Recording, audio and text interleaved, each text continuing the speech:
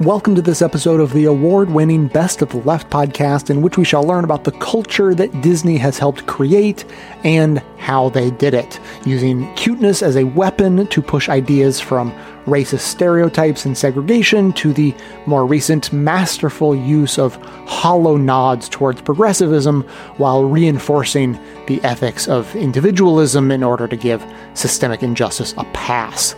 Clips today are from Propaganda, Still Processing, Lindsay Ellis, American Hysteria, Wisecrack, It's Been a Minute with Sam Sanders, and Cracked.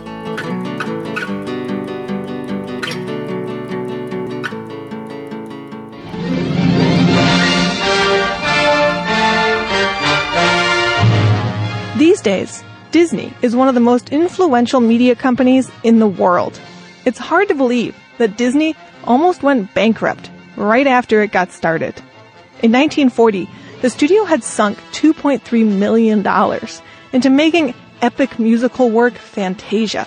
The movie was a financial loss, and Disney had exceeded its loan limits. So the studio turned to a simple story of a flying elephant to make some money. Dumbo was born. In the film, Dumbo is befriended by a group of crows. Maybe you saw Dumbo as a kid and didn't think too much about it. But listen again to that crow's song. Did you ever see an elephant fly? Well, I seen a horse fly. I seen a dragon fly. I seen a house fly. I seen all that too. I seen a peanut stand and heard a rubber band. I seen a needle that winked its eye. But I be done seeing about everything when I see an elephant fly. What you say, boy? These crows are clearly standing in for black people. Their way of speaking, their clothes, even their name are racial stereotypes. The main bird's name is Jim Crow, in reference to America's racial segregation laws. Some of the crows are voiced by black actors, but Jim Crow himself was portrayed by Cliff Edwards, a white actor and ukulele player, better known for voicing Jiminy Cricket. When you wish upon a star, makes no difference who you are. Many people have examined the racial politics of Disney animals over the years. The documentary film Mickey Mouse Monopoly explores this issue, along with other critical perspectives on Disney. Here's a clip from the documentary, which starts with a scene from Tarzan and includes quotes from two media scholars and two small children.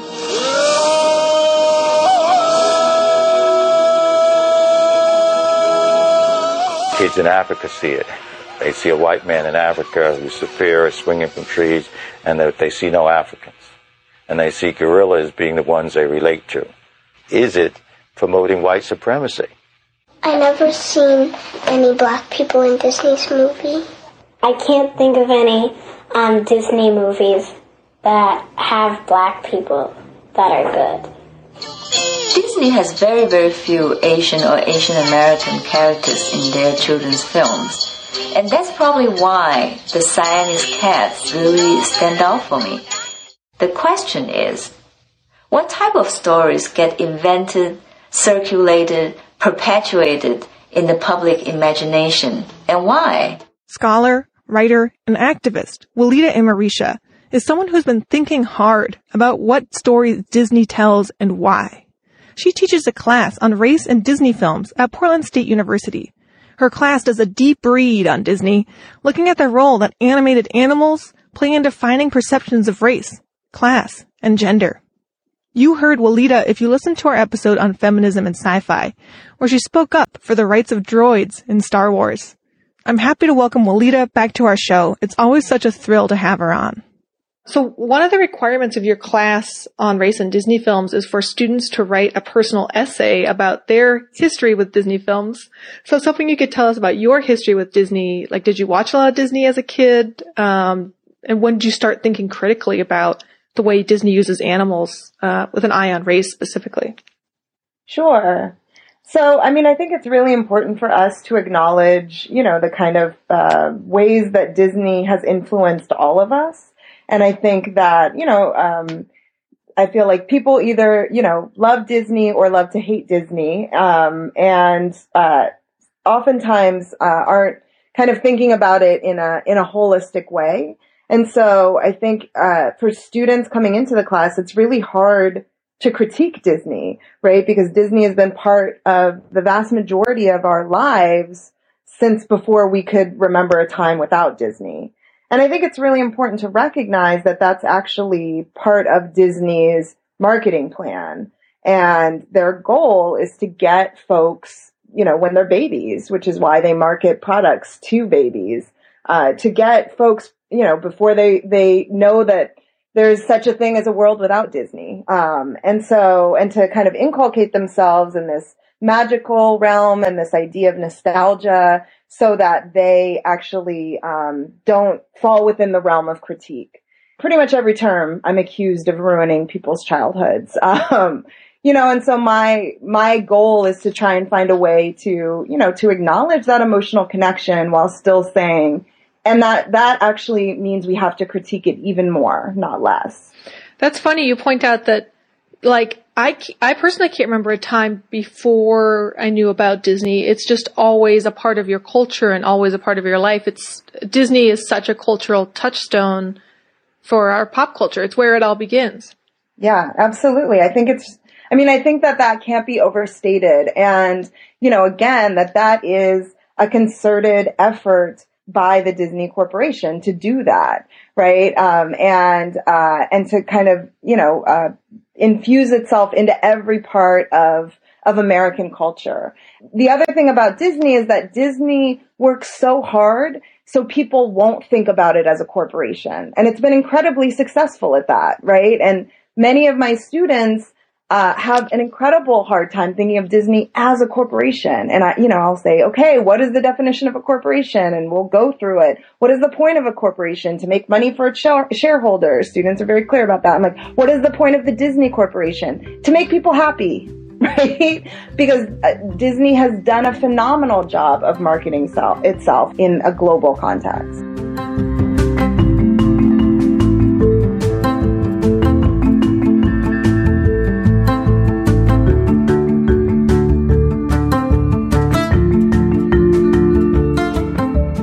There is something inherently appealing about the moral imperative of these movies, right? This fight against evil. You've got Steve Rogers, who continues to be this voice of reason about the dangers of fascism, the dangers of dictatorship, the dangers of governments having too much power, right? Because the government in these movies is constantly trying to apprehend and control and wrangle and have access to all this intergalactic wizardry, I guess, for lack of a better word. Steve Rogers being Captain America, of course. Yes, Steve Rogers, Captain America.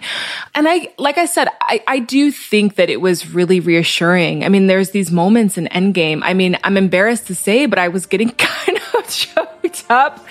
In the scene in Endgame when everybody's assembling and everybody's there, everybody's putting down their differences and they're like, we have to defeat Thanos because humanity. And it's not even just humanity. It's like the galaxy. Yes, the galaxy.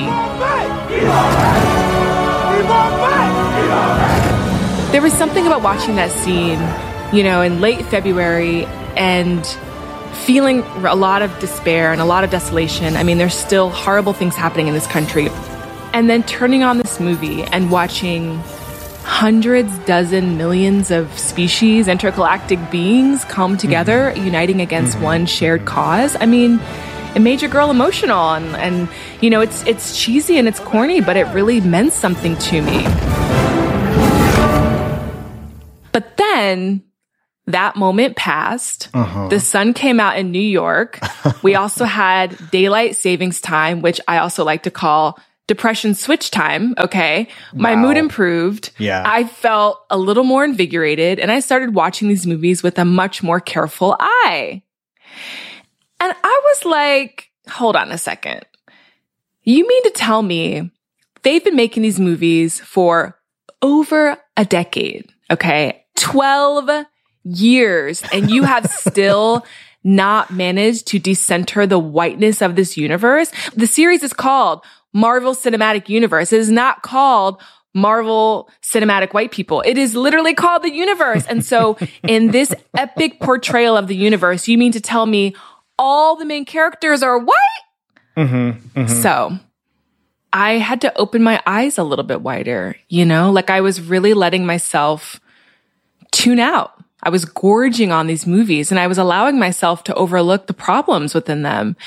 And it just teleported me back to my childhood, which was full of all the iconic Disney cartoons. And I was just struck by this really disturbing thought that the entertainment obsessions of my adulthood were going to resemble my childhood. In that everything was mildly problematic and I was just willing to overlook it for the sake of being entertained. I mean, you've zeroed in on some of the Disney problem, right? Which is basically that company owns a huge piece of every living person's childhood. And it's not just Disney, like the Disney that we all know in this sort of generic Mickey Mouse sort of way. It's all of the live action Disney movies, obviously, and Pixar. They own ESPN, ABC. What? And they also own Lucasfilm, which means they own Star Wars. Wow. They have a whole galaxy. It's bonkers. Everything. Oh, I'm not done. Wait 1 second.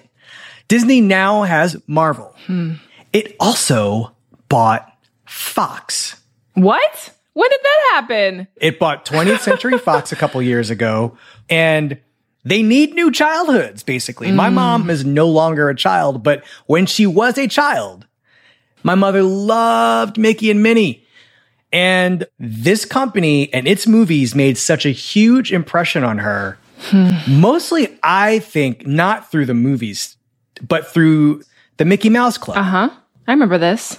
And my mother had a terrible childhood, and this was the thing that made it pleasurable to her. They built an empire basically off of these memories, this company, you know, off this good feeling. I know. And I know a lot of these soundtracks by heart, you know, and I did spend a ton of time in my youth and adolescence watching Disney movies. I mean, in the very beginning of the pandemic, I had this moment when my girlfriend and I thought it'd be cute to rewatch The Little Mermaid. And it felt really harmless. It felt like a good, you know, rabbit hole to go down. And I was, you know, I was kind of scaring myself with how much I remembered of the dialogue and I remember all the songs. But then rewatching it with adult eyes, you know, you start to see all these new details. I mean, Sebastian, that song Under the Sea slaps, but he is Jamaican. Inexplicably, he's just Jamaican. Why, if Ariel was my daughter, I'd show her who was boss. And he's cantankerous. He's kind of lazy. He doesn't want to do his job. Yeah. And then when Ariel actually gets to the place where Prince Eric lives, it's an island. My guess is in the middle of the Caribbean. Eric's American. Everyone that works on the island is British. So clearly there's some kind of colony situation going on. Then you fast forward to the middle of the movie. There's this wedding. I had to slow it down because I noticed this row of all these white guests and then behind them, a row of black servants. And I'm like, hell no, this movie is racist. And it's not the kind of racist where they're like, Sebastian, you're an N-word. No, it's like, we're just going to set this within this colonialistic, framework that is just inherently racist to take as normalcy.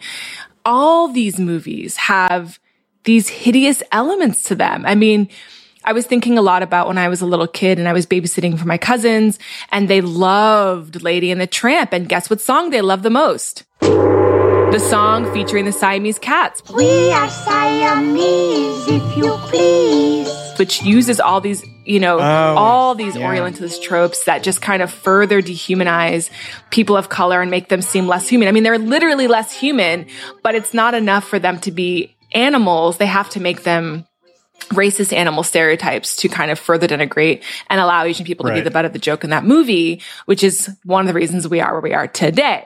But I just, it's really unsettling to think about how woven into the feel-good infrastructure all of these tropes and stereotypes have been over the years. Oh yeah. I mean, you can start with The Little Mermaid, but then you got, go all the way back to, the early Mickey Mouse movies, I'm thinking specifically of Steamboat Willie and Trader Mickey. First of all, what was Mickey trading? Right. That's my first question. Oh my God. The way Trader Mickey works is Mickey and his dog show up on this island, and it is populated by black savages who just look like the worst minstrel poster caricatures. This is the basis upon which this giant company built its empire. I'm so depressed. That's horrible. Things like this recur throughout the animated movies, right? Yes. So Disney is acknowledging this. One of the ways they've acknowledged it is to never be able to see Song of the South, Disney's most racist movie. And, it never got a home video release. And you can't find it on Disney Plus, but the movies you can find on Disney Plus that do have some problems, like Dumbo and Lady and the Tramp and the Aristocats. The Aristocats, Jenna! I mean, it's everywhere, honestly. Those movies now come with a warning label that includes such lines as, this program includes negative depictions and or mistreatment of people or cultures. These stereotypes were wrong then and are wrong now. Okay. Rather than remove this content, we want to acknowledge its harmful impact, learn from it, and spark conversation to create a more inclusive future together. So obviously Disney knows it's got all these movies in its past. What can it do to atone in the present for mistakes that people who currently work there weren't necessarily responsible for in the first place? Yeah, and also, I mean, it's worth noting that for all the movies that Disney put this label on, right, and outright removed, The Little Mermaid is not part of it, and again, it's like we make these decisions based on blatant racism and not so blatant racism, but it's worth interrogating how all of these movies reinforce the ideas that are so harmful in the formation of this country. And like, that's the part that I think really sits with me, which is they've decided, yes, absolutely, this is super inappropriate in the following 8 movies, but the rest of the movies, they seem fine and no one has a problem with it.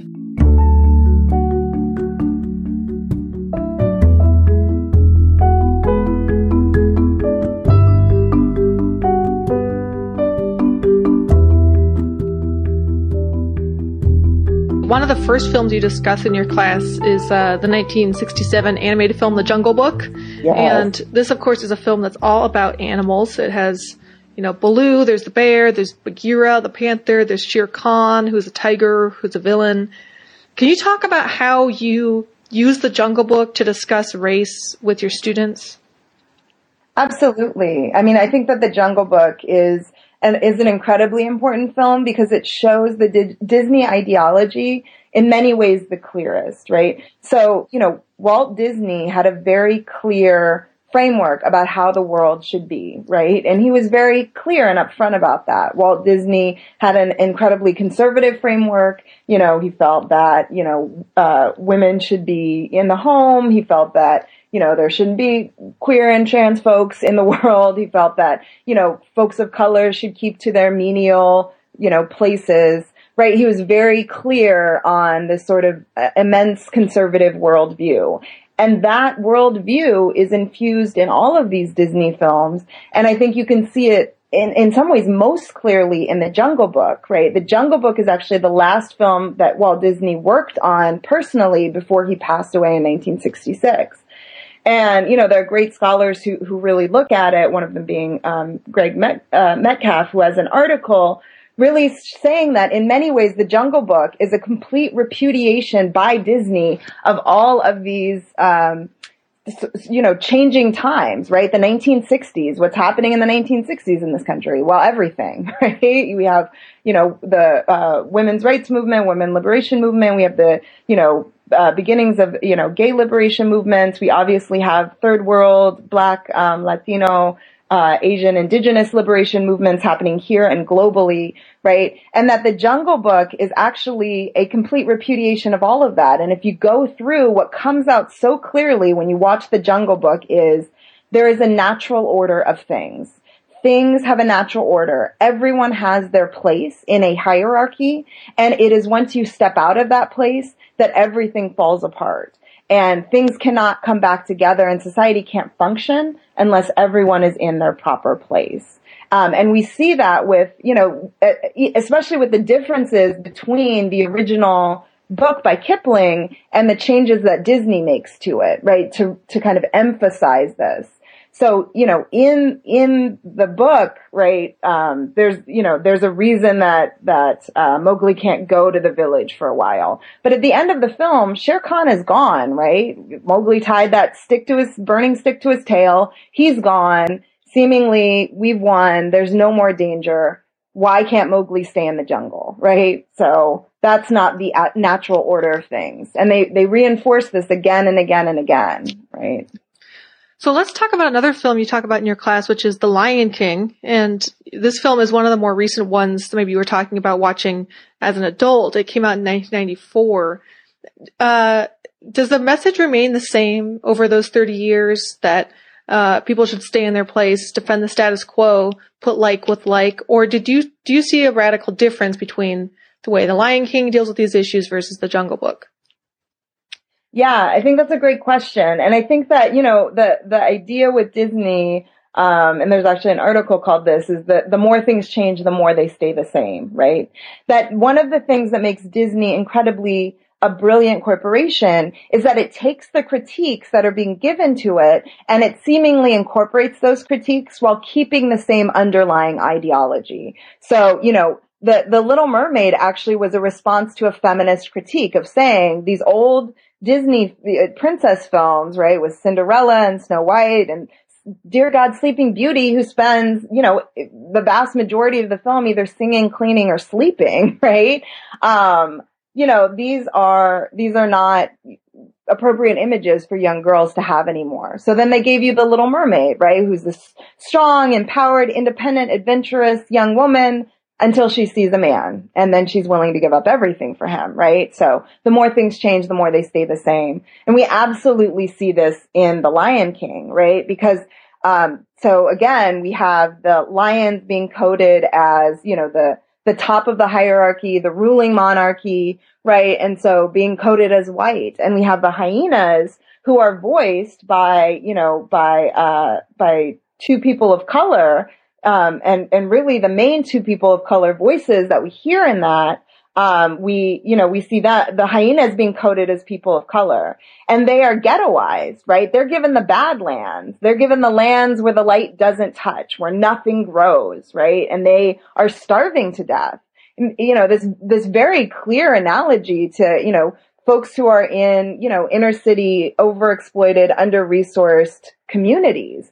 And when the hyenas leave their segregated, community, right, and try and take over with the support, supporting Scar's leadership, that's when everything is destroyed, right? The land itself rebels against this unnatural order of things. The land, the water dries up. There's no food to eat. Like the land itself becomes desolate. The sun goes away. It's just dark and there's nothing to eat and everything's terrible because we did not keep to the natural order of things. And it is only when that hierarchy and that segregation is reinstituted that we see the sun immediately comes out. The water begins to flow. The animals are happy and everything is back to the way it should be.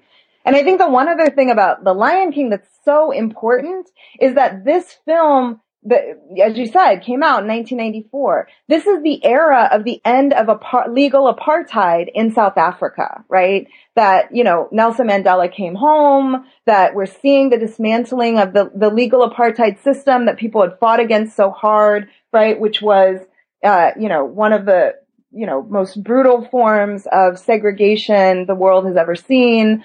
And let's be clear, modeled on American segregation.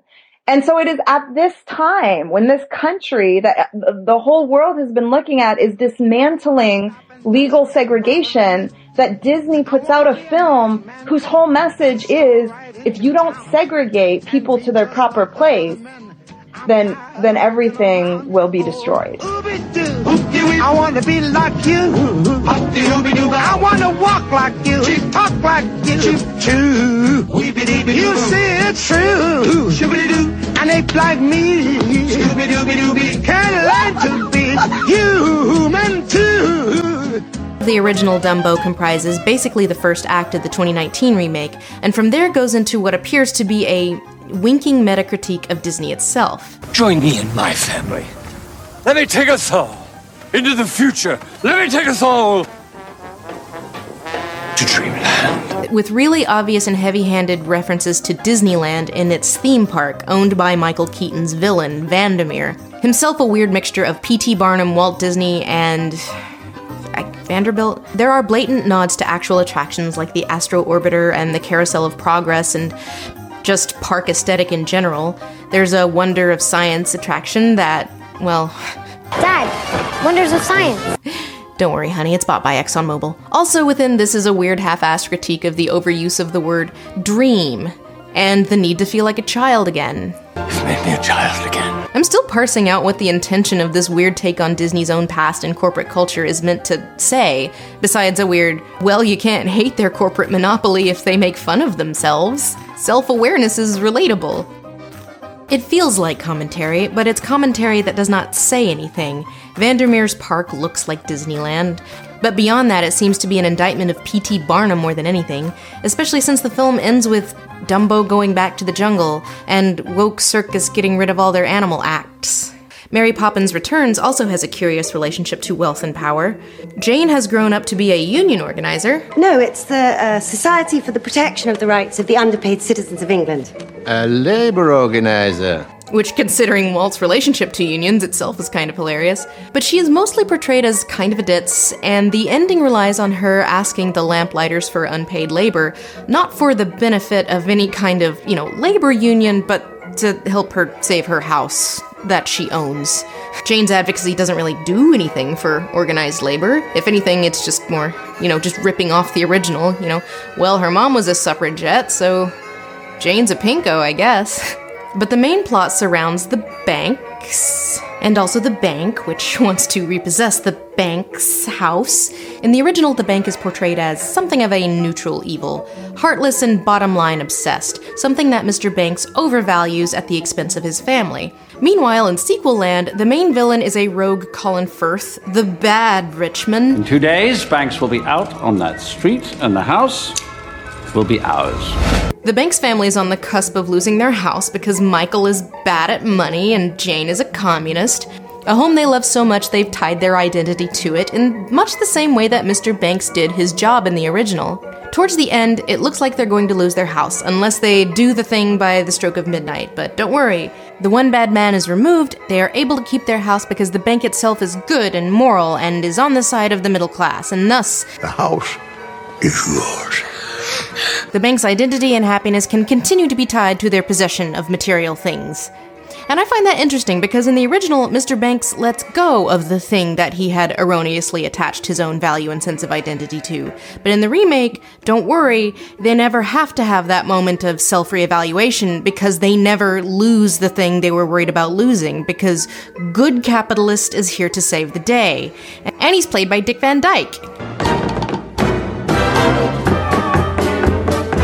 Dick Van Dyke is over here like, oh, the bank would never intentionally hurt their trusting customers. Nearly doubled the profits of this bank. Yes, by wringing it out of the customer's pockets. A large business always has the best intentions. Big corporations aren't bad, but the rare nefarious individual, that is the bad one. It is not the system that is bad, but a few bad apples. If anything, the transition from old Disney to new Disney is a transition from monarchy is good to capitalism is good.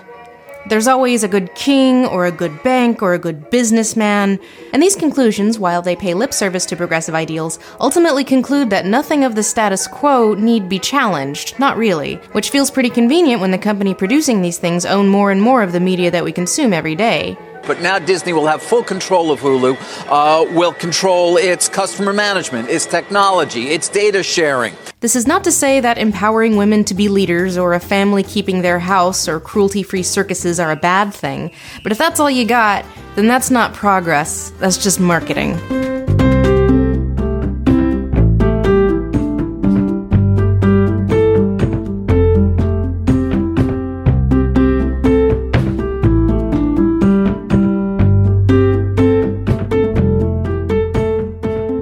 Disney's America, the train would take people to a number of stops through the national landscape and history. And as you might imagine, things get, well, you'll see.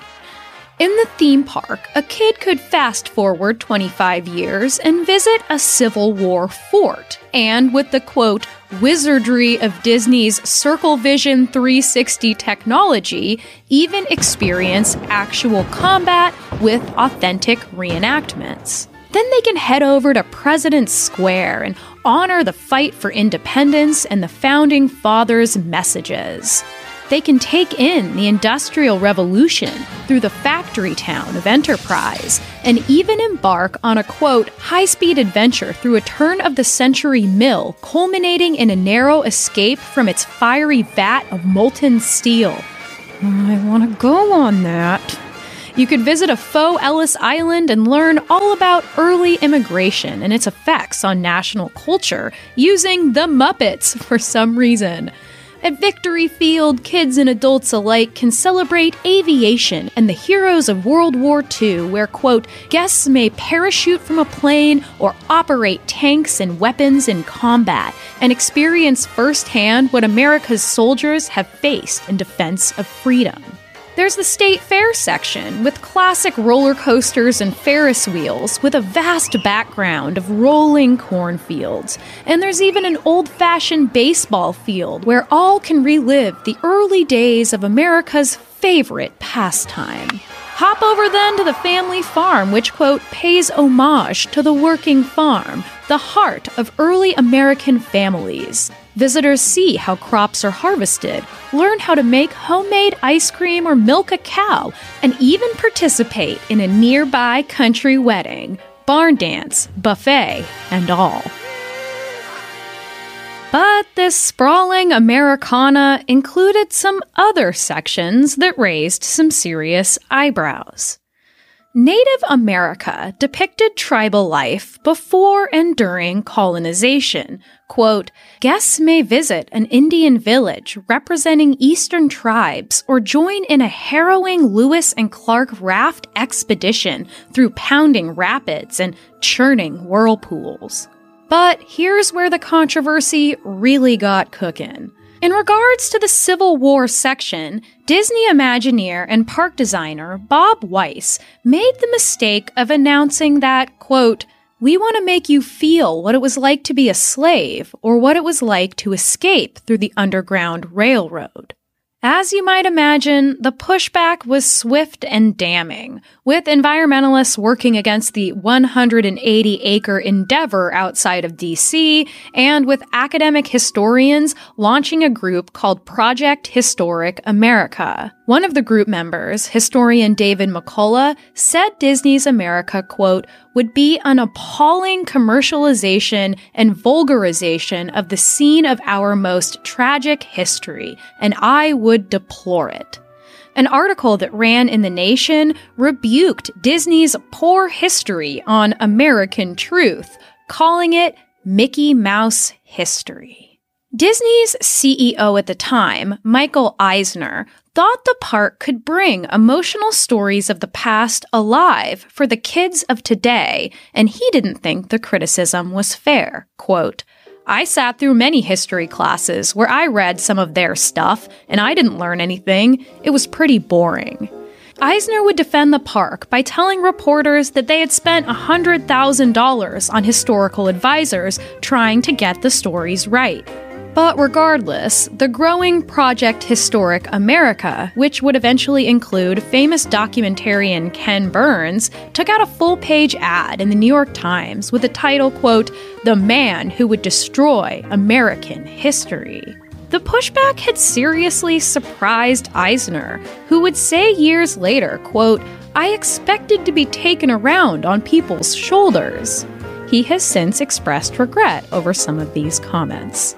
David McCullough, who was then the president of the Society of American Historians, said of the project, quote, we have so little left that is authentic, that is real, and to replace it with plastic history is a sacrilege.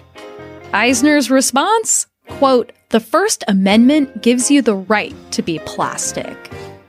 A couple months later, 3,000 people would reportedly march on Washington, chanting things like, "Hey, hey, ho, ho, Disney has got to go," with one sign reading, "Mickey didn't free the slaves. Learn the truth." Clearly, this was a pretty bonkers idea, one that 1990s culture and certainly our current culture would not have accepted. But Disney heads Michael Eisner and Bob Weiss did have some interesting intentions that are worth mentioning. Eisner was quoted as saying of the slavery representations, quote, "We are going to be sensitive, but we will not be showing the absolute propaganda of the country. We will show the Civil War with all its racial conflict." Weiss said, quote, "We are going to deal with real issues in the diverse population of this country as it was defined through struggles, so you'll see some pretty rough issues dealt with in this park, as well as a lot of fun things you would expect to be a part of one of our parks.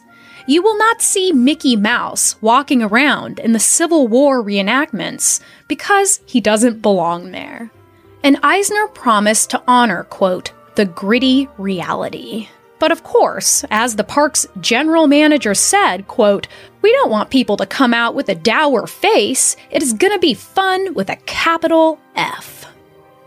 Over the last few years, there's been a loud and powerful movement to no longer Disneyfy our history by ignoring the brutality that's marked this nation forever. To no longer Disneyfy our present, to actually see what the structural inequalities are doing to our most vulnerable children and adults, and to no longer Disneyfy our future into a simple technological utopia, and instead see clearly the potential for catastrophes we haven't been trying hard enough to prevent. As pushback, there's now an equally loud movement to honor a far more plastic, patriotic past, present, and future. Those who want to keep it cute no matter what. And a lot of people do.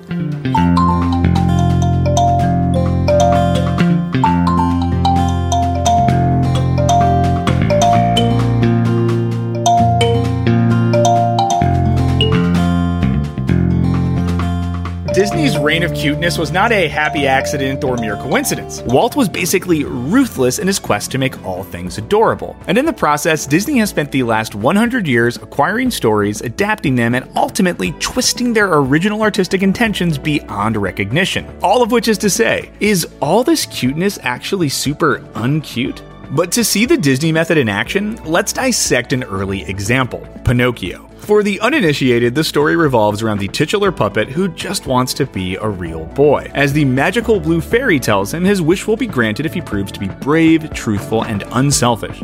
And someday you will be a real boy. A real boy! But Pinocchio's not about that life. He runs away from home, joins a puppet show, and lies to the blue fairy about it, which famously leads to this.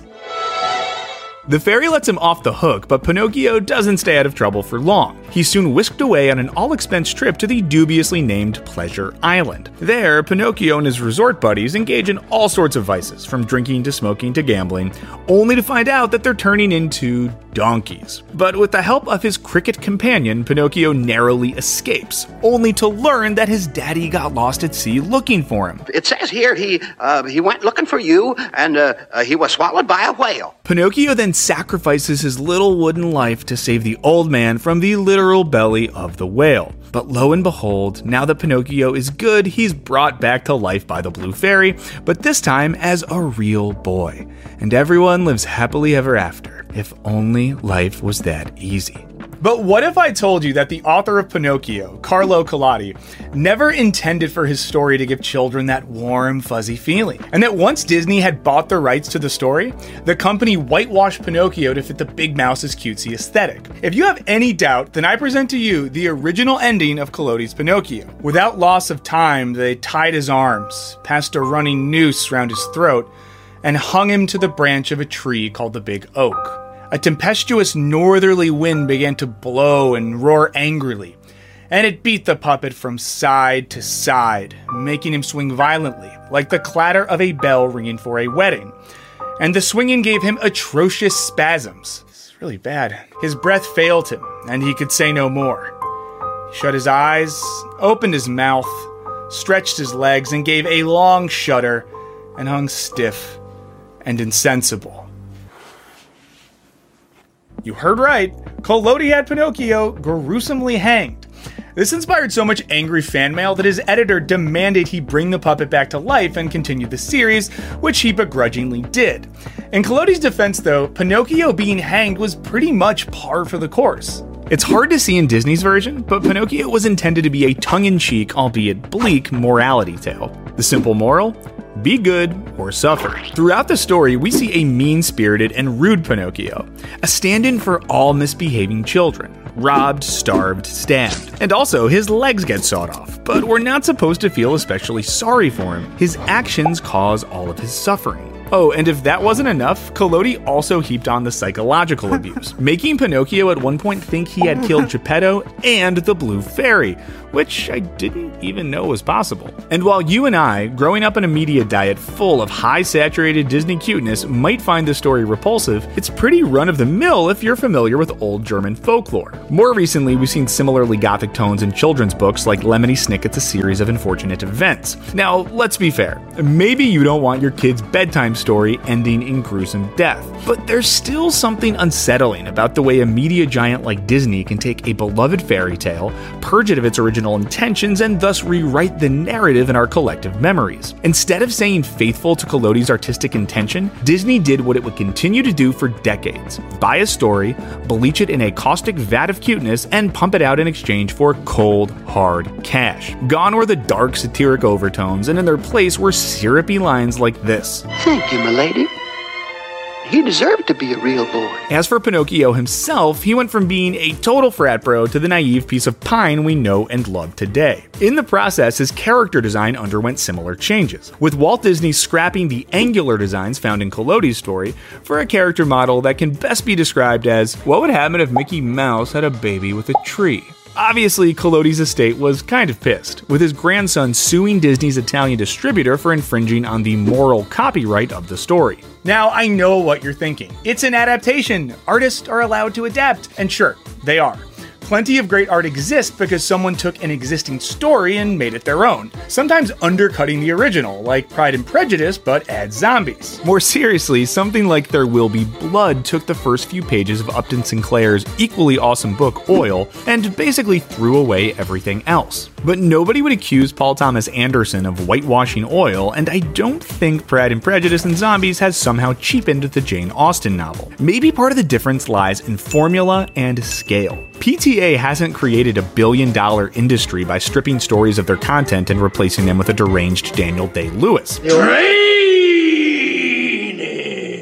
Disney, on the other hand, regularly takes stories like Pinocchio or Sleeping Beauty or hell, The Hunchback of Notre Dame, and throws them into the commercial meat grinder. Worse, they've been doing this pretty consistently for the past 100 years. Seriously, if you were to put all the Disney films on a spinning wheel, whatever you'd land on would likely be an adaptation in which the original story has been blanched, artistically ground down, and pumped out as a cute little Disney sausage. Actually, why don't we just spin that wheel and find out? Ah yes, the 1989 classic, The Little Mermaid. Timeless story in which a young mermaid makes a Faustian bargain with a sea witch to gain legs so she can win the hand of a hunky prince. Based on the Hans Christian Andersen tale of the same name, Disney's retelling strips the story of a lot of its darker and more religious overtones. In the Big Mouse's version, we're treated to a love story that ends with a happily ever after. The prince ultimately realizes that he really digs this mermaid. The mermaid frees herself from the sea witch's curse, the prince harpoons said sea witch, and all is basically right with the world. The message? True love saves all. But the source material isn't nearly as happy or uplifting. That's because Anderson flatly rejected this message. First of all, his story portrays love primarily as suffering. For example, Anderson's mermaid doesn't just give away her voice in exchange for legs, but also endures the pain of being stabbed every time she takes a step. Nevertheless, she delights in dancing for the prince and making him happy. What's more, in Anderson's telling, the prince never returns the mermaid's affection. Instead, he marries a local princess. So yeah, rough deal. But there's a reason for this. Anderson wanted the mermaid to be saved, not by love, but by sacrifice. At the start of the story, the mermaid despairs not just because she's half fish, but also because she doesn't have a soul and won't be able to chill with her prince in heaven. In fact, the whole bargain with the witch revolves around Ariel gaining a soul if she manages to kiss her true love. But as Anderson explained to a friend, he never wanted the mermaid to gain a soul simply because she fell in love with a straight-up hunk. He thought such an ending would be explicitly wrong. In short, Anderson would have despised Disney's ending, in which a kiss and a strategic boat crash saves the day. See, in Anderson's tale, the mermaid saves the day with a Christ-like sacrifice where she gives up her life and love to save the prince. And lo and behold, she's rewarded for her good deeds and turned into a gentle spirit. If she helps mankind for the next 300 years, she'll be rewarded with a soul.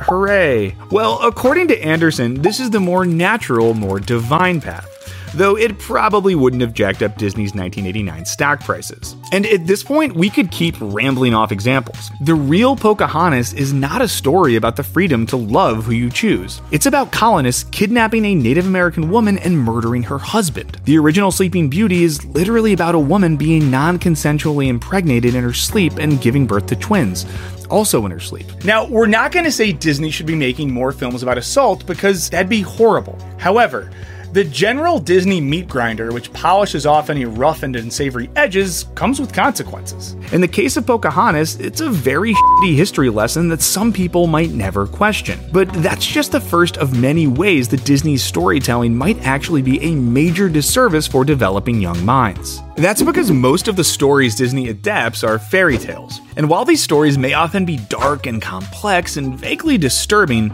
they also offer children a symbolic template for understanding the world. For example, in a children's cancer clinic, researchers found that patients were able to use fairy tales to express and cope with their anxieties. One child, for example, identified with the big bad wolf in Little Red Riding Hood, venting his frustration and anger by drawing an oversized wolf with massive teeth. Another child drew a comically tiny wolf as an expression of confidence and bravery in the face of his struggles. Here, we see how the darkness of fairy tales can actually offer a light to children confronting adversity. But Disney often strips these fairy tales of their bite, instead inserting a bland, wholesome narrative, as we saw with Pinocchio and The Little Mermaid. And ironically, in the process, Disney's developed new narratives that are in their own rights potentially quite destructive. As psychologist Susan Darker Smith points out, young girls who identify with characters like Cinderella or Belle from Beauty and the Beast are more likely to end up in abusive relationships as adults. While interviewing victims of domestic abuse, Darker Smith found that many identified with the heroines of these stories, in which love conquers all, believing that if their love is strong enough, they can change their partner's behavior.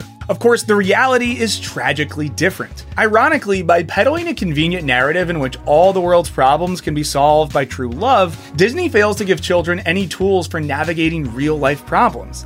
And that was kind of the whole point of fairy tales, to convey the darker and crueler aspects of life so as to better prepare children for the realities of adulthood. Of course, this all begs the question: should Disney care? According to the legendary and incendiary free market economist Milton Friedman, definitely not. He argued that companies don't have the same responsibilities that people do. A person might have a responsibility to be a nice neighbor or recycle, while a company's only responsibility is to make more money. And Friedman's definition of corporate responsibility has pretty much become gospel. In other words, Disney will only do what is required to make the most amount of money, regardless of the social consequences. It's the capitalist raison d'etre of companies the world over, and it explains why Disney operates a cuteness factory. Indeed, when Disney went dark in the 1970s and 80s, it put out a series of grimmer, edgier films like The Black Cauldron that were huge box office failures and nearly brought about the collapse of the great empire of Mouse. The so-called Disney Renaissance of the 90s was a major course correction back into the sentimental cuteness that has sustained the company ever since. And it's no wonder. Cuteness, after all,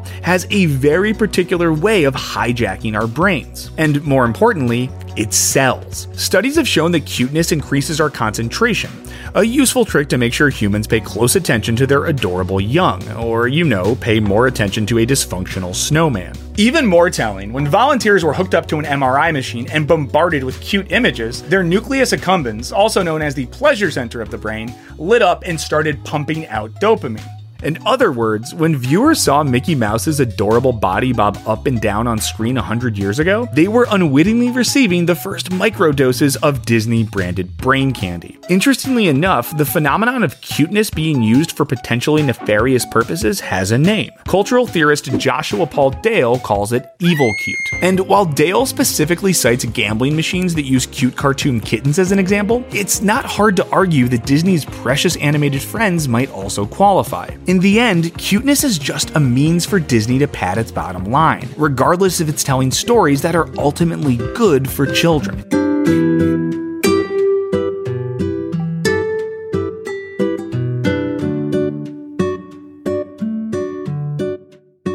I asked Abigail Disney to help unpack the ways that business norms have changed, how corporate leadership in the 80s and 90s underwent this ideological shift. And she told me that so much of it goes back to this op-ed written by the influential economist Milton Friedman. It was written in 1970 and published in the New York Times. The title of this op-ed? A Friedman Doctrine. The social responsibility of business is to increase its profits. That was the title. Yeah. What's stunning is how quickly, because we could consider it's only 1987, so only 17 years after that article, that you have Gordon Gekko saying greed is good, right? And that's the basis, that's the moral underpinning of the argument that shareholder primacy. Everybody benefits if every business runs as efficiently as possible and makes as much money as possible. And you've got Gordon Gekko saying greed is good, and the audience is cheering. I was in New York, I watched it in the theater, and the audience was cheering as though he was the good guy when he was the villain of the piece.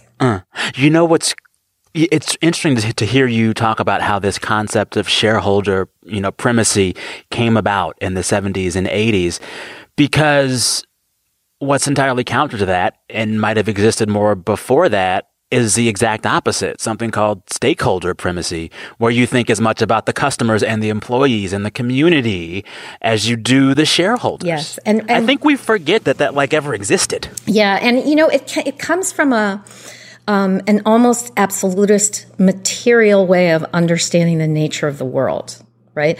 Because if you take out of business everything that is intangible, then you can't come to any other conclusion that shareholders matter and nothing else does.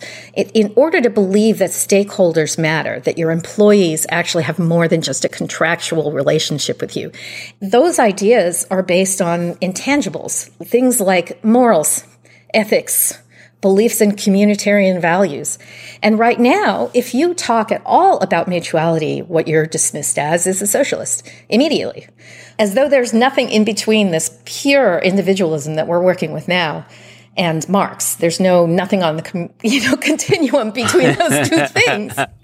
So fast forward, we began to see shareholder primacy take precedence over stakeholder primacy in the 70s and 80s.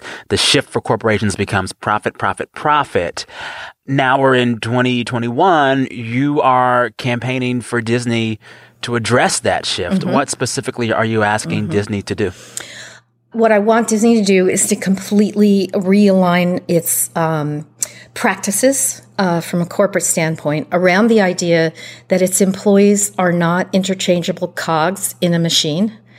So there's something called the B Corp. Have you ever heard of the B Corp movement? No, tell me. So, it's a relatively small movement of business men and women and people in business schools and people who write about business who are trying to figure out how to certify and quantify the value of a business when you include all the values that aren't strictly material. So it's more than just what they call ESG, which is socially responsible investing. It's putting all the pieces together, like where are you on the environment and are you really addressing discrimination and how are you treating your employees and how are you looking after the long term interests of the community with your work? And is your product damaging to the people you're selling it to, and all those things? And so people can apply for a B Corp certification. And then there's this neutral third party that goes in and tells you, here are the things you have to change if you want to certify as this social benefit corporation. And I would love to see Disney become, tomorrow, the biggest B Corp in the world. I want to take a second just to dig into the almost absurdity of some of the numbers that we see floating around Disney right now. Can you give us a sense of some of the numbers that show the scale of that disparity right now at Disney? Basically, it's like 200,000 people are employed by that company. Over 20,000 have been laid off. Wow. So that's a pretty significant bite 10. out of... Yeah, exactly. And of course, overrepresented in that 20,000 will be the people at the bottom of the pay scale, the people who can least accommodate that. The share price is through the roof because, as you know, the stock market is through the roof, in spite of the fact that the company is losing money, in spite of the fact that the revenues have been eviscerated, because they're not putting movies in theaters. Of course, they're losing money. A lot of money. It shows you where shareholder primacy takes you. And it reinforces the idea that your share price can be totally unrelated to the well-being of the people inside of your company. Have you talked with low-wage Disney employees since the pandemic hit, since the layoffs hit? What are they saying and how are they doing? Yes, I have. And yeah, they're terrified. They're really terrified because, the folks I've talked to have things like asthma and diabetes and all the pre-existing conditions that come with A, poverty, and B, higher risk for COVID. So there was real fear that they'd be forced to go back to work, and that didn't happen in California because Gavin Newsom sort of pushed back on Disney. But, of course, Ron DeSantis said, come on into Orlando. And then there's all the uncertainty. But, I know people who work from 11 o'clock at night till 7 o'clock in the morning. And then they go home and they get their kids ready for school, and then they clean the house, and then they do the shopping, and then they sleep for 2 or 3 hours, have dinner, help the homework, and go back to work. I would love to see any CEO do that one night and tell me they shouldn't be paid better. When I think about Disney and this image you're painting of Disney, that is one side of the company. But there is another side of the company that projects really well. Yes. Disney, like a lot of other corporations, has just gotten a lot more woke in the last few years, in the last decade or two. And the conversation, particularly for entertainment companies like Disney, is, all right, what are you doing about racial equity and gender equity? And they do the thing where you can get prominent women and people of color in prominent positions, or you can make a movie where the lead is black.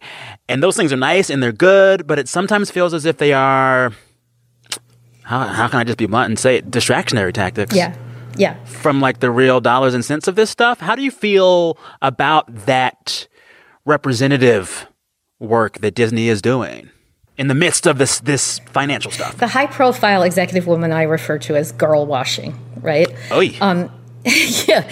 All you have to know is, go really close to where the money is and ask yourself who's there. And you'll know all you need to know about fairness at that company. Because, boy, the women and the people of color start to disappear the closer you get to the center, right? So these are big, deep structural problems, and it's great to make the Black Panther. There's no question that was a brilliant piece of... It changed the culture. Yes. It was a cultural reset. It was really important. It wasn't even just a moment. Most movies are moments, and this was so much bigger than that. But, who's pulling down the 1,400 times the median worker's pay? And who's making the decisions about where the capital is allocated and why and how? And then you start to see, it does get a little whiter and a little maler the more we work our way into the center of this decision-making body. And this is true at every company in America. That's not just Disney. So, we were talking earlier in this chat about this shift in the corporate mindset from stakeholder primacy to shareholder primacy. And it might allow some listeners to think that there was a time before this stuff when got everything so bad. was fine. But, but that was also a time when people of color and women were totally shut out from all fair wages and wealth creation. Exactly. So in a way, is what you're asking for now, is it something that's actually never happened before? a basic financial security for Yes. all working Americans, regardless of race or gender. The problem with looking back at 1956 or whatever, a 95% sometimes income tax rate, and 80-something% corporate tax rate, and yet companies were thriving and building and doing really well. And arguably, a lot of the thriving that was happening then was happening because the middle class was just white and It was just male. white. I Yeah. mean, the pool of potential employees for any given job was way smaller. And so it was possible to pay everybody better. It was possible to supply health and pensions and all the rest of that. So as the world has gotten at least attempted to be fairer and more people have joined the workforce who should have always been in it, it's gotten harder to accomplish these kinds of things. But while that was happening, while Jim Crow was hopefully being addressed and we were trying to do better in employment and housing and all of that, companies were also shifting their ethos away from being just. So the society was going one direction, but corporations were going the opposite direction. Wow. So we have to be very careful of the temptation to say, we have to go back to when it was good. Because it wasn't good. Good for who? Yeah. Good for who? It wasn't good.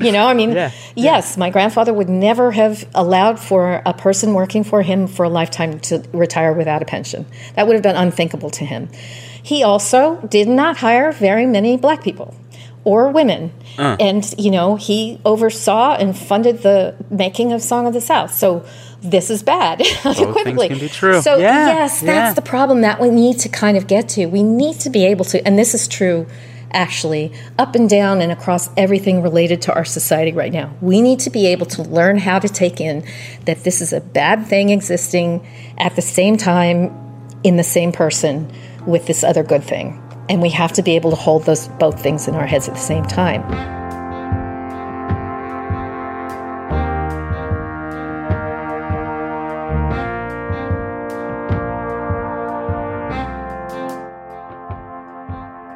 It all started with a mouse.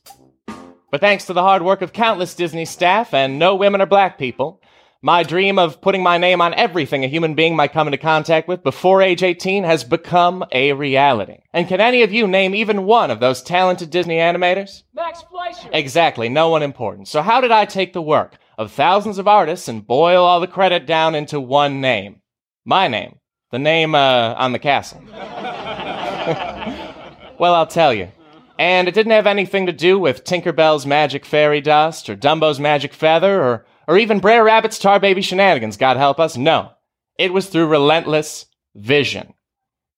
From childhood, I pursued my vision without ever questioning its lasting impact, or my own motivation, or whether building a sprawling empire out of a cartoon mouse might in fact be the delusion of a madman. I made my vision happen by sheer force of will and with exacting standards, the kind of standards that led my own employees to call me an asshole and a shit publicly, to stage massive strikes over their long hours and low pay, and for me, subsequently, to tell the FBI that those union leaders of theirs were communist agitators just to get them hauled away. Like I said, vision. After all, in my vision of the Disney universe, there's no room for pinko liberal bleeding hearts to spoil the magic of families paying $100 a head just so their kids can take pictures with college football mascots and furries. It's the same reason I didn't hire black people in my parks. Actually, a lot of fantasias about that, aside from all the devil worship. And speaking of wild flights of fancy, did you know that many women applied to be Disney animators in the early days? Fortunately, I nipped that in the bud with a letter declaring the drawing of cartoon animals to be the sole domain of young, virile American men, saving us all, I'm sure, from a spate of animated shorts about the washing up and that time of the monthlies. But that's not to say the fair sex has nothing to offer us. I was the only children's entertainer with the vision to meet with Nazi propagandist Leni Riefenstahl shortly after Kristallnacht. When everyone else in town refused on moral principles, well, I just call it old-fashioned rudeness. And I think my friends at the Motion Picture Alliance for the Preservation of American Ideals would agree. Those guys like me so much, they stuck by me after I got caught calling the Seven Dwarves an N-word pile. Great group of guys. And with their help, and with the help of thousands of other people who have chosen to remain anonymous in the annals of history for some reason, the Disney brand has affected every aspect of modern culture. From our helpless, beautiful, man-dependent princesses, to our many orphan protagonists, to our whitewashing of whole genocides, we, and by we, I really mean I here, have taken sheer vision and turned it into the stories your sons and daughters fear and aspire to. You see, I've made the world a better, more magical, and, as Lenny would say, purer place. And important people have taken notice. Like, did you know that those folks at that upstart fast food chain McDonald's credit copying Disney branding with their current dominant market share? I say good luck to them. And you're welcome, heart disease medication manufacturers of the world. If one thing can show you that all you really need in this life is vision and the willingness to put your name very, very large on things, here's the kicker. You see this mouse? Well, the thing is, I didn't even create him. I stole him from either the Performo Toy Company or Felix the Cat, or Oswald the Rabbit, or Milton Mouse, or Ignatz Mouse. Honestly, I can't even remember. There were a lot of cartoon mice flying around at the time. It was a crazy decade. All I remember is this. I sat old Oob Iwerks down and had him draw Steamboat Willie entirely himself. And then I went to Oob and I said, Oob better clean out your desk because you don't Iwerks here anymore. And then when Oob tried to start his own studio, I crushed it. Now, Honest Injun, and I know that's an oxymoron, don't get started, but Honest Injun, I haven't drawn one of my own cartoons since 1929. Because it's not about the cartoons, or the content, or the product. It's about a world of Disney. It's about a universe of cartoon rodents in pants. It's about making so much money. Well, there you have it. That's the story of a humble old visionary who whitewashed his own narrative as he did so many other stories, to the point that this young Jim Stewart type is playing him in movies. And not just any movies. Disney movies.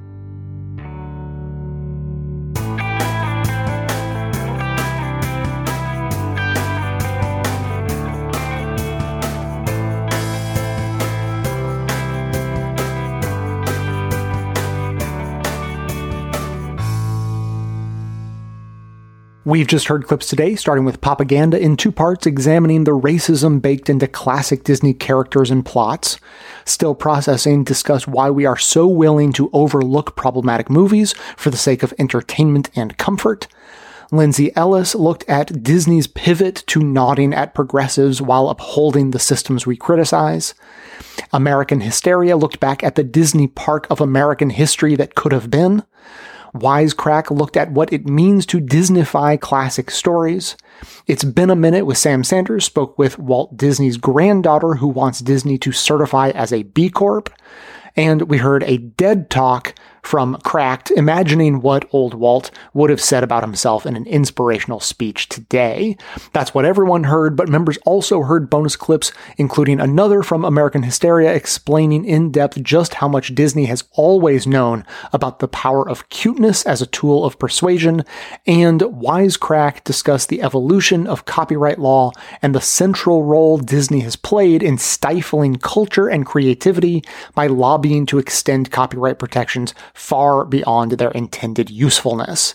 For non-members, those bonus clips are linked in the show notes and are part of the transcript for today's episode, so you can still find them if you want to make the effort. But to hear that and all of our bonus content delivered seamlessly into your podcast feed, sign up to support the show at bestoftheleft.com/support or request a financial hardship membership, because we don't make a lack of funds a barrier to hearing more information. Every request is granted, no questions asked. And now, we'll hear from you.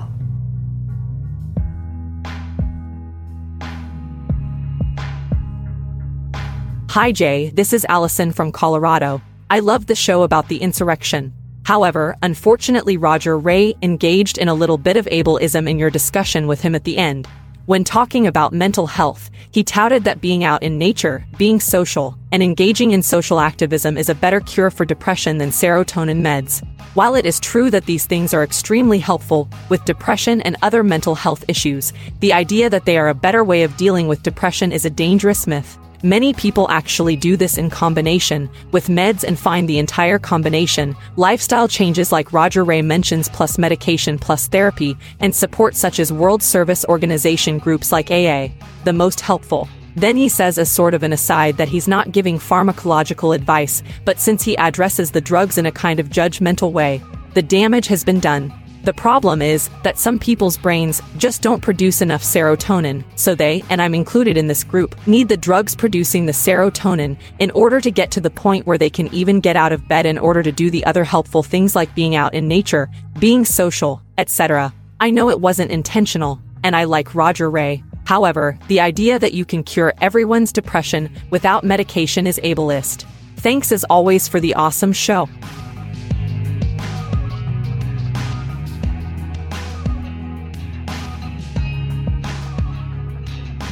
Thanks to all those who called into the voicemail line or wrote in their messages to be played as voicemails. If you'd like to leave a comment or question of your own to be played on the show, you can record a message at 202-999-3991 or write me a message to j@bestoftheleft.com. There is nothing special you need to do to have your message be used as a voicemail. You just send me an email and I'll take it from there. Thanks to Allison for her message. It happens to be very well timed as a sort of a lead-in to a quick story that I want to tell about today's show. But first, a quick setup. Many, I think, will have maybe had at least a passing glance of the op-ed article that went a little viral couple of weeks ago, viral enough that the New York Times did a write-up about it. There's a guy who wrote an article about Disney in the Orlando Sentinel, talking about how Disney is too woke and it's ruining his experience. It was a very absurd article, and pretty much anyone with a reasonable amount of sense saw it as absurd and maybe got a chuckle out of it, or a depressing head shake in response. And it was a very coincidentally timed article. We were actually working on this episode before that came out, but it has given me some things to think about. I like to take things like that and not just dismiss them as absurd, even though they are. I like to see what I can learn from it about real people with real opinions and perspectives who share this person's opinion that the experience of going to Disney is being ruined by Disney's attempt to make their parks less racist or less, otherwise problematic, with the benefit of new knowledge and hindsight. And they think, okay, maybe we shouldn't perpetuate the sale of the wenches or the cartoonish representation of the native person, selling his shrunken heads. Like, maybe that's just not a good image to help perpetuate. But what we can learn from this article is, first of all, what he doesn't say. So he doesn't defend racist caricatures at Disney by saying that racism is appropriate. 50 years ago, you could easily imagine that being the case, and that is not the case. He's not defending racism on the merits of racism. He's defending it on the basis that it's harmless. No one thinks that these racist representations are real.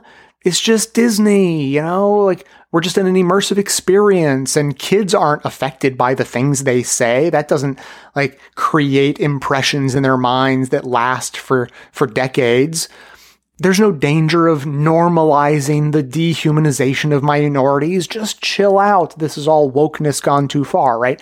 That's his argument. So obviously it's still a silly argument, but it's a telling one. He's at least making the basic conceit that racism isn't to be celebrated, but he's also dismissing any attempts to diminish it. And I think that ties up in a neat little bow exactly the state of play for white supremacy right now. That is exactly the point on the arc of the moral universe where we are currently situated. Racism is bad. It is universally accepted by polite society, but trying to stop racism is also bad. That's what mainstream white supremacist culture believes and would have you believe if they could convince you. Anyway, I'm thinking that this concept is pretty well established in the minds of most listeners. It doesn't need to be explained a whole lot more. But getting back to Allison and her voicemail, I think I see a parallel. And I can even feel it. I can feel a parallel in myself. It's not just external. I'm not just judging others. I can feel it in myself. I feel like that when it comes to ableism, a lot of the people listening, and not me consciously, but me subconsciously, definitely, I'm still not all the way to the point of fully and deeply understanding ableism, how it works, the harm that is done. Like, I just have so much more knowledge and awareness about racism than about ableism that it's a ignorance issue. It's a lack of knowledge issue, not a lack of caring issue. But I think that a lot of the people who are fully on board with understanding the danger and the damage of racism and the need to squash it, and how they would read the idea that Disney is too woke and that guy's complaining about it and understand the absurdity of it on its face, would then hear about ableism and the requests for people to change their language and have at least a flicker, if not a sometimes full-throated rebuttal that sounds just like that guy. That, oh, I mean, come on. No one means anything bad by it, right? I mean, language has changed. Sure, maybe those words used to be clinical, but we don't use them that way anymore. And so if my intent isn't bad, then it shouldn't be bad, and we shouldn't have to change. And so aren't we just pushing this a little bit too far? Doesn't that sound familiar? Doesn't it maybe even feel familiar? Because it does for me. As I said, I don't consciously think that way. I consciously think this is something I am happily willing to accept needs to be changed. The disability, mental health community has said it needs to be changed. Just because I don't understand it fully and deeply doesn't, I don't have to understand it fully and deeply to just accept they know better than me. It affects them in a way that it doesn't affect me. So I'm going to take their lead. I'm happy to do that. But it's still a sticking point, and we've all grown up with ableist language in our vocabulary, and it comes out naturally. And so just a quick story about today's show. Listen to this clip that I decided to edit out of the show because I didn't think it added very much. And frankly, when I heard it being aware of ableist language, I thought, it was just like over the top. I would love to see Disney become tomorrow the biggest B Corp in the world. It would be a massive change. It's asking something crazy of them, and I don't see why we shouldn't ask something crazy of them. Wasn't it crazy for them to exist in the first place? Wasn't Mickey Mouse itself as an idea crazy? Yes, exactly. Imagine Walt said, let's buy a bunch of hors d'oeuvres in that tiny podunk town Anaheim and build a crazy imaginary place there, and people will drive to it and spend money to be there. Yeah. I mean, all of it was nuts. So the sentiment behind that, I actually did think was interesting and worthy of being shared. The over-the-top excessive use of ableist language that I know to be a problem for the disability and mental health community, I thought, okay, I'm going to take that out. It doesn't make sense to include that if I don't have to. And, I'll play it at the end and we'll talk about it and we'll expose it as a teachable moment, and it can have a beneficial use in that way.